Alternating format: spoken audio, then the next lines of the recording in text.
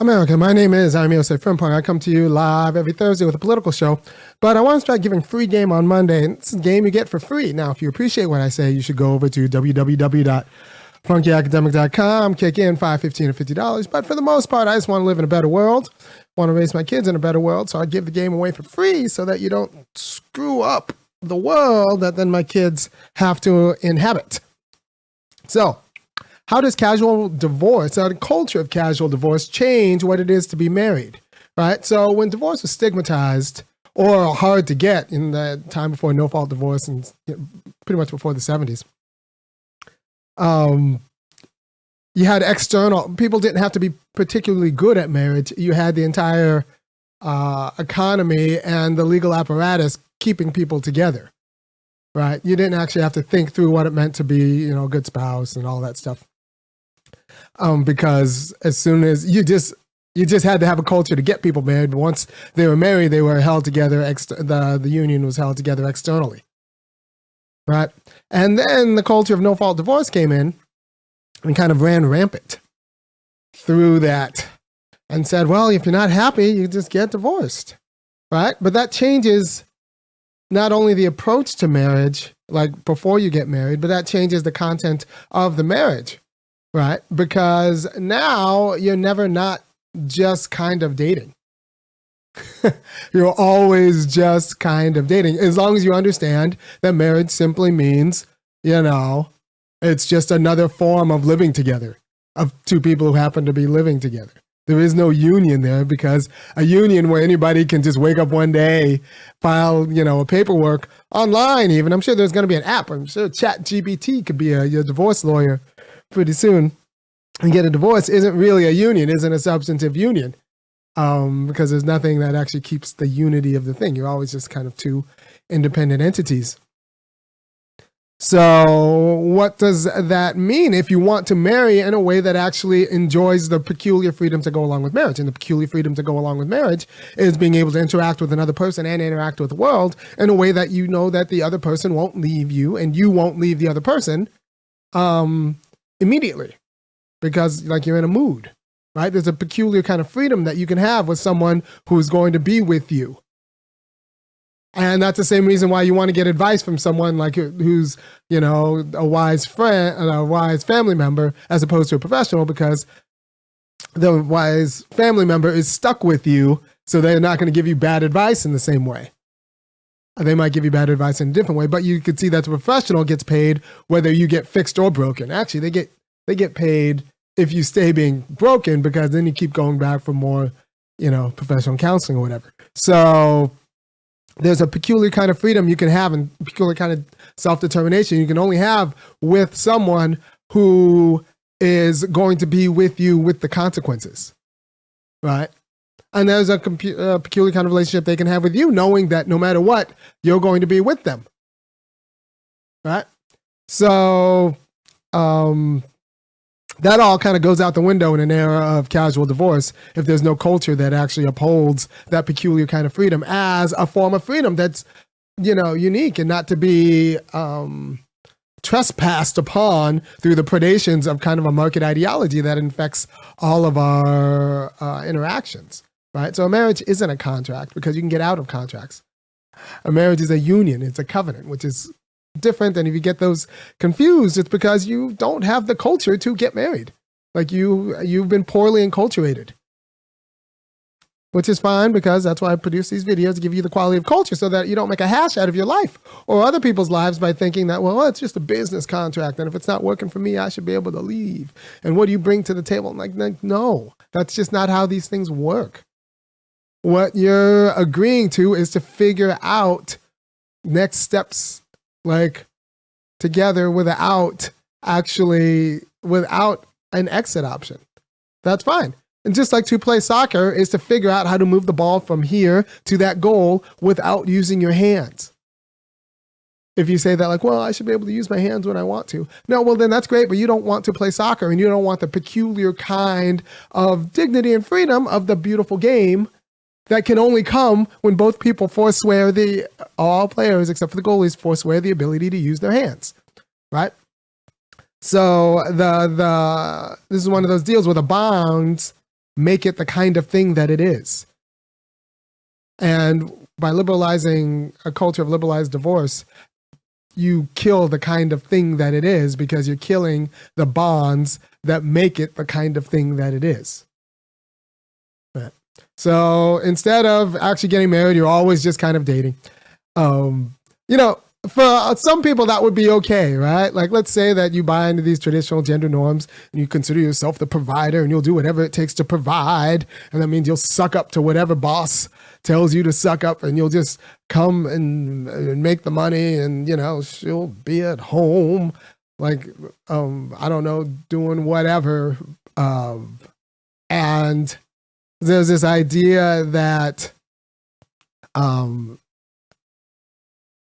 that won't work for a lot of people. That won't work for anybody who actually cares about justice, because if a black guy is doing whatever it is to make the boss happy, that's not going to be good for black people.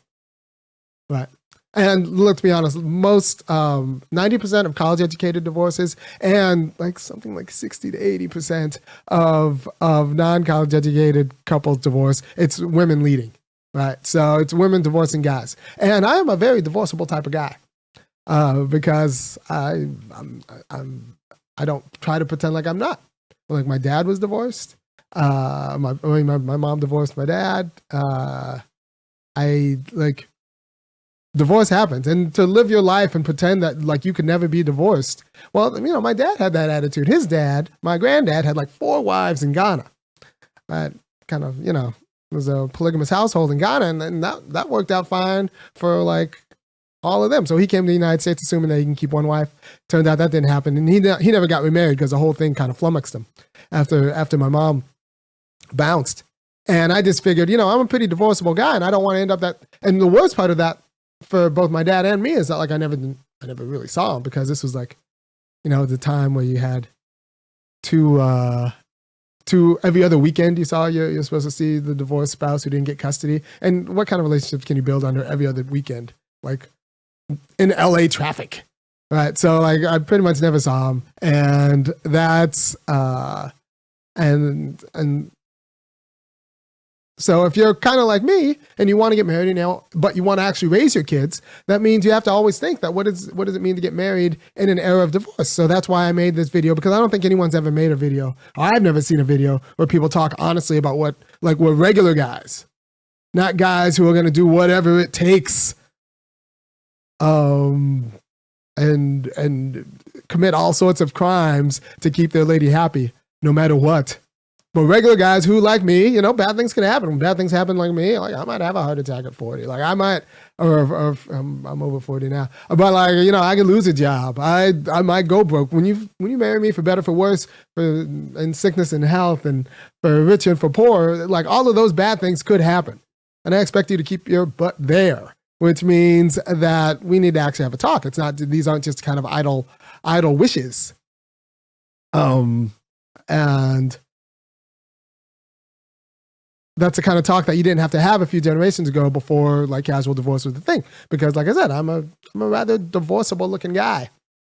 And in my mean, it's also a reason why I always, just in dating in general, I always kind of under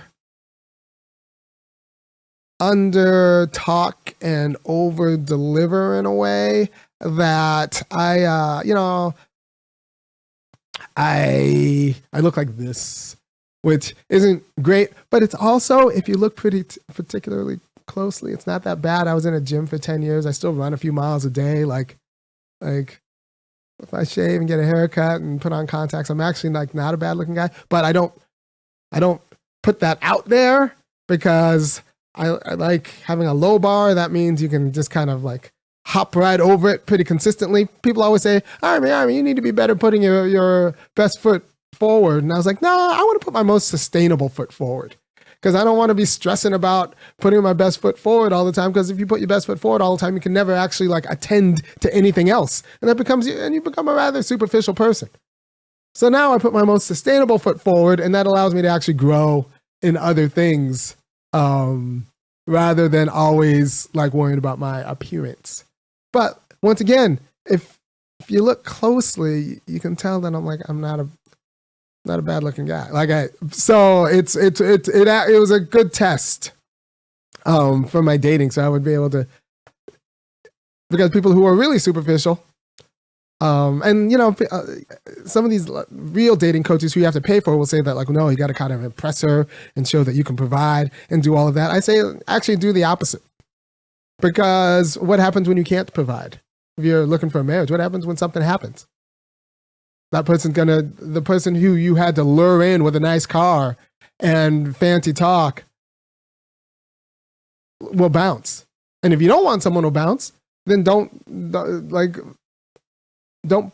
try to impress with something that you can't sustain or whose sustenance isn't up to you, right? Like if you're independently wealthy and you try to impress someone by buying them a lot of stuff, that's one thing, because you're independently wealthy, and so you don't have to worry about it getting taken away. But if you have a good job and you're not independently wealthy and you try to impress someone by buying your stuff, that what they're doing is that relationship, that personal relationship, is making you a slave to this particular job in a way. Then what happens when your boss asks you to do something unbecoming? Well, you do it, because if you don't do the unbecoming thing for your boss, then you lose your whole personal relationship. I never had to worry about any of that. I could go from job to job. I could make the decisions I had to. By the way, if you appreciate me doing what I'm doing, once again, go to www.funkyacademic.com. This quality of wisdom doesn't pay for itself. And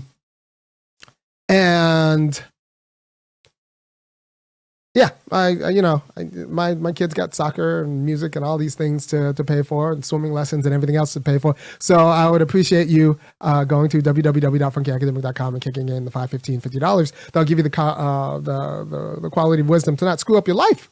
So you put your best foot forward. You put all this money into trying to attract the right mate.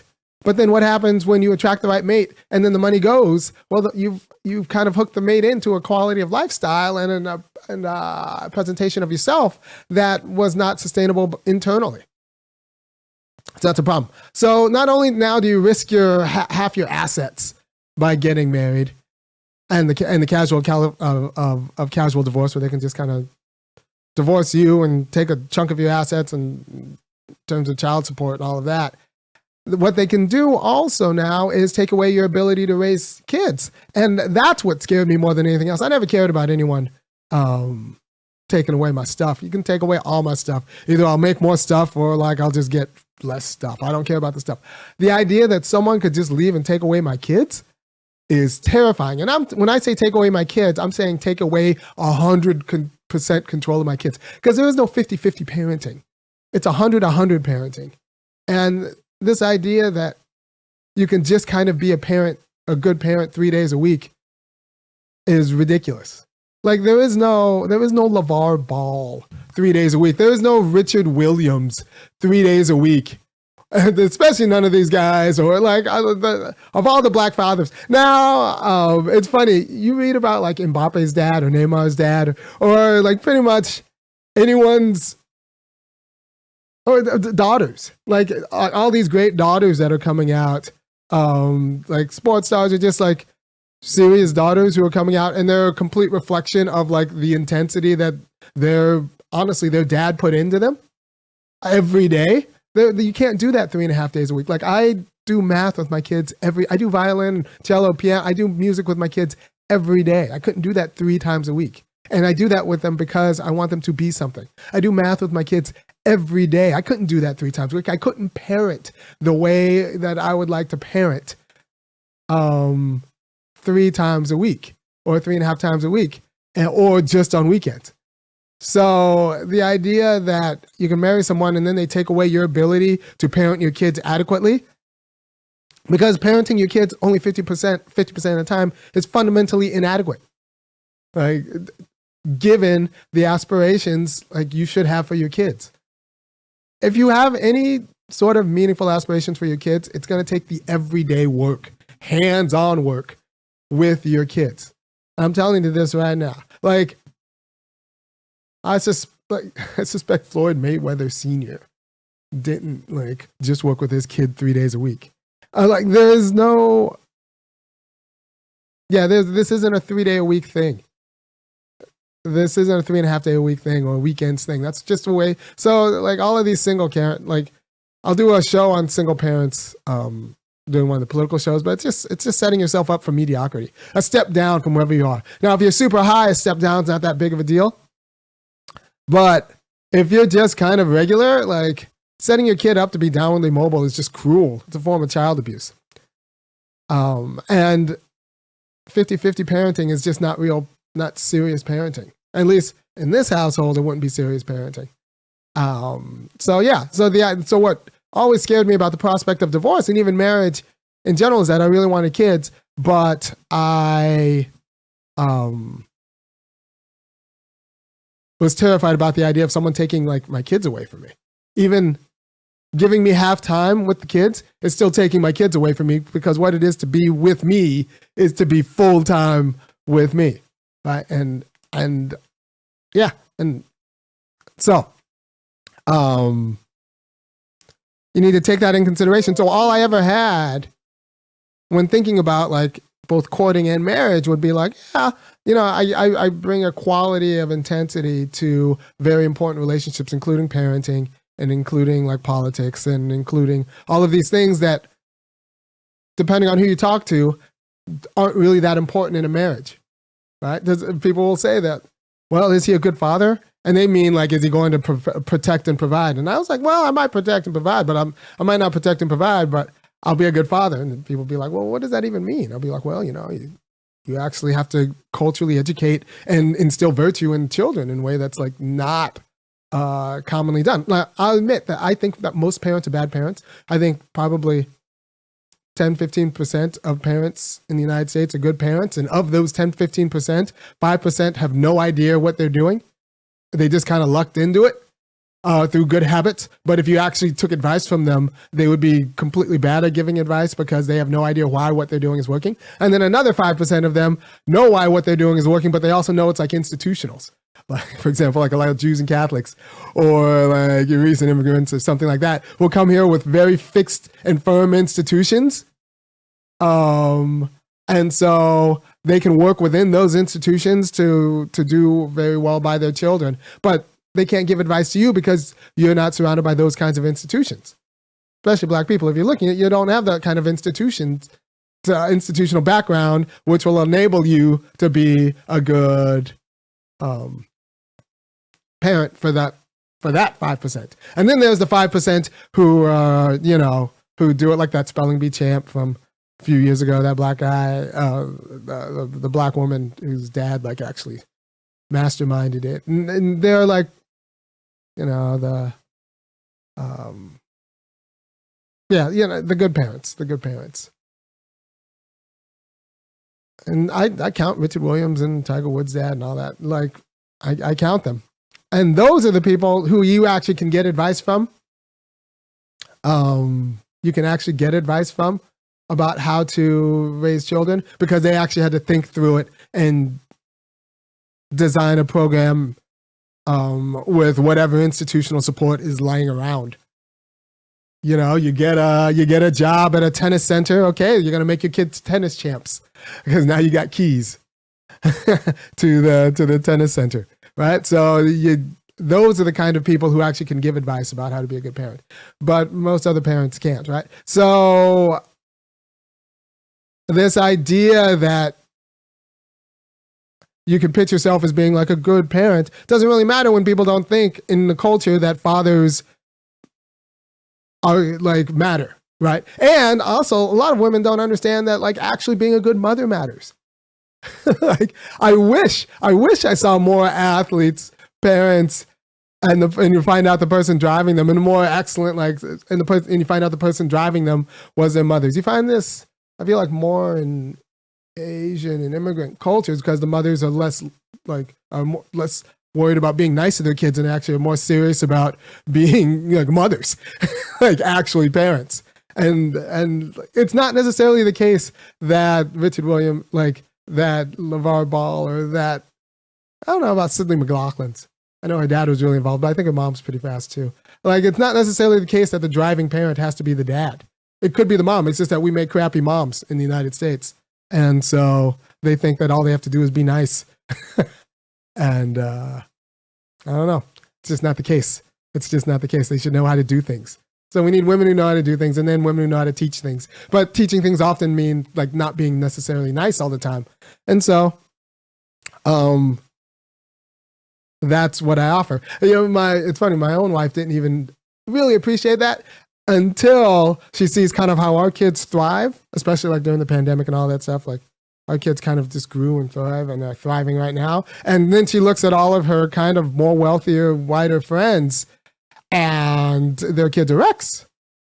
The more money around in the families and all that stuff. Everyone's got like good jobs, kind of. The parents have good jobs, but the kids are just like not great. Not great humans. They're just not great because her friends' parents are not great parents. And being a parent is hard. It takes a quality of kind of intentionality that we didn't have, right? So that they didn't have because whites, especially white liberals, think that all of this happens by magic. White liberals don't even raise their kids, and they just pay for rehabs when they screw up raising their kids. So like, it's a kind of a mess, right? So the culture of divorce is a culture that just kind of normalizes bad parenting, and I didn't want any of that. And so when you date for marriage, you have to date for someone who understands that divorce isn't an option. And this is a hard thing for a lot of women to understand because they'll tell you that they understand that, but then they lie to themselves. These are the same people who who lie to themselves about a lot of things. So, and the society will gas them up about divorce. Nobody goes, none of these women go to either a therapist or a friend who says you need to work this out because it'll screw up your kids. Like, especially liberals, none of them go to therapists or friends who tell them to work things out because it'll screw up their kids. They go to the same people who told them that they look slim in that dress or that they're a 10 when they were 22, when they were really a 5. Those are the same people who are saying like, well, you just need to eat, pray, love, and be happy and leave your man because he's not making you happy. So like they've been gassed up their whole life and then they'll go to a therapist or a friend who will gas them up and have them divorce you. So you need to have like real conversations and think in these terms, in terms of dating. Because if people are not honest with themselves. And a lot of liberals are just like low-key conservatives. They just don't have any alternative content, right? So they think that they're emancipated from these gender scripts, but then they actually expect you to fulfill the gender scripts. So you need to be quite clear. If you, like me, are not going to fulfill the white guy gender scripts, you need to be very clear from the beginning that if you're looking for a man to be what you think a man is going to be, keep it moving. Keep it moving. What you're looking for, like I'm a guy who's going to work out with you and work things out with you and figure out how to make it work. And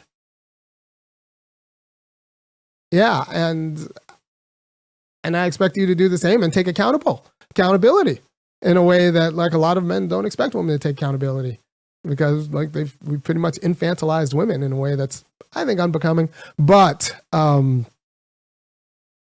it's not going to be able to be upheld in any household in which I'm a partner on, right? So you need to put that forth at the beginning. Put that forth at the beginning and make it be known that, one, we're not divorcing, and two, this isn't going to be a traditional household.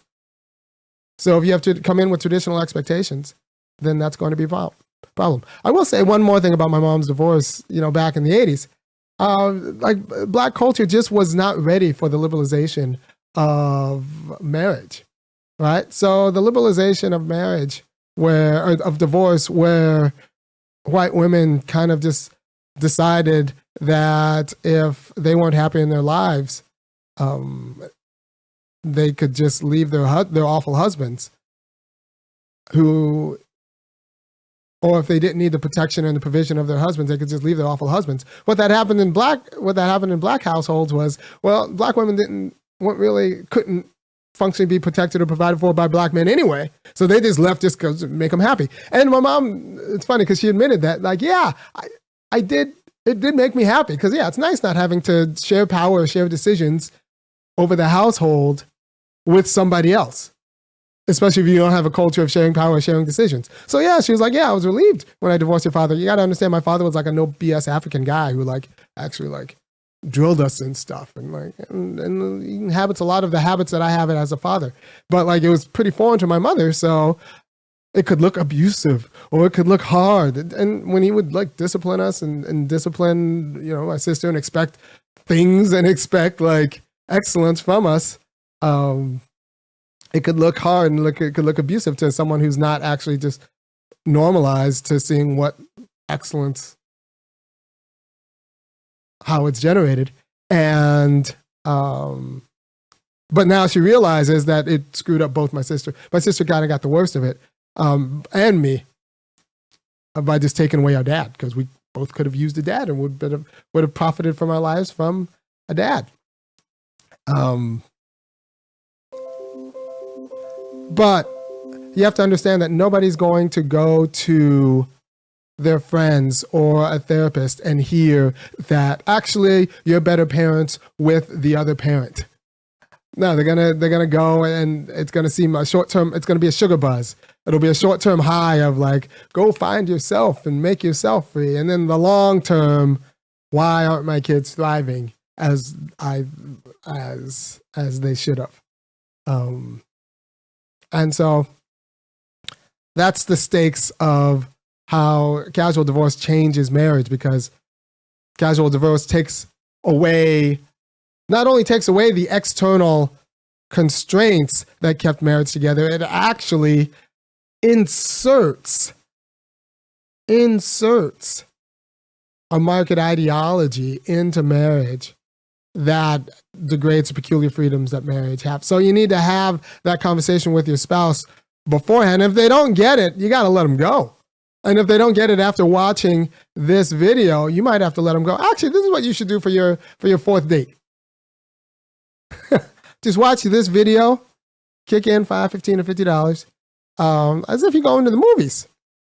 And then talk about what I'm talking about how you can't really consider marriage a business relationship, or you can't even consider it like a matter of passion, because passion fades, and business relationships, you can always bounce. You could quit the business can go out of business. No, it's a covenant. It's a forever covenant. All right. It's you're becoming the kind of thing that now can depend on another person, no matter what externally, what happens. Right. And so any sort of ideology that is predatory upon that tells you that like, no, you can just leave your spouse, or your spouse can just leave you at any point in time, that's actually a degradation of the peculiar kind of freedom and self-determination that can only come from a committed relationship where you can't leave at any time. Right? So I think the idea of liberalizing soccer, we can improve soccer by allowing people to use their hands when they really want to. Like, no, actually you kill the beautiful game. And that's the same thing with a marriage. You people who think that you can improve marriage by allowing spouses to leave whenever they want to actually kill the peculiar kind of freedom that only comes from being committed. And yeah, so you're destabilizing assets, which is a thing if you care about assets, but mostly you're destabilizing the ability to raise your kids and to determine your family. Right? And that's what's horrifying. But a lot of people don't take this seriously because they don't take parenting seriously. They think it's about, cooking and cleaning and keeping the kids fed, as opposed to the everyday cultural development. The working with the reading with them, the working math with them, the specific activities that you have with them. Like we play soccer every day. We do music every day. And that's the way they'll become excellent. And you can't really pay coaches and stuff like that to do all of this with your children, because the coaches don't have the same vested interest when they're developing. They might have a vested interest when they're excellent already, but not when they're developing. I mean, that's one thing. Also, it's one thing I noticed about a lot of these kind of professional kid development things, like the Taekwondo, the martial arts lessons and all that stuff. A lot of those places are kind of just, they need your kid coming back, so they're not going to be as hard on your kid as you need to. You need someone to yell at your kid, to make your kid feel bad.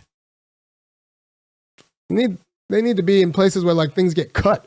They have to worry about getting cut. I need to find more activities where my kids have to worry about being cut, which is fine. But I think that these are important skills. Anyway, it's a half hour. I don't want this to be too long, but you can't think about marriage the way your grandparents did. You got to think about it in a way where the culture is going to exploit any vulnerabilities to get you divorced. And I think that's important. Don't put your best foot forward because when that best foot goes away, that's going to be a divorce, right? Because yeah, so like it changes all of dating and the relationships in a way that you need to be mindful of. So thank you for your time. If you appreciate what I'm doing, go to www.funkyacademic.com and I will kick in and I'll just keep doing what I'm doing. I'm going to talk about something completely different for the politics show on Thursday, but I will see you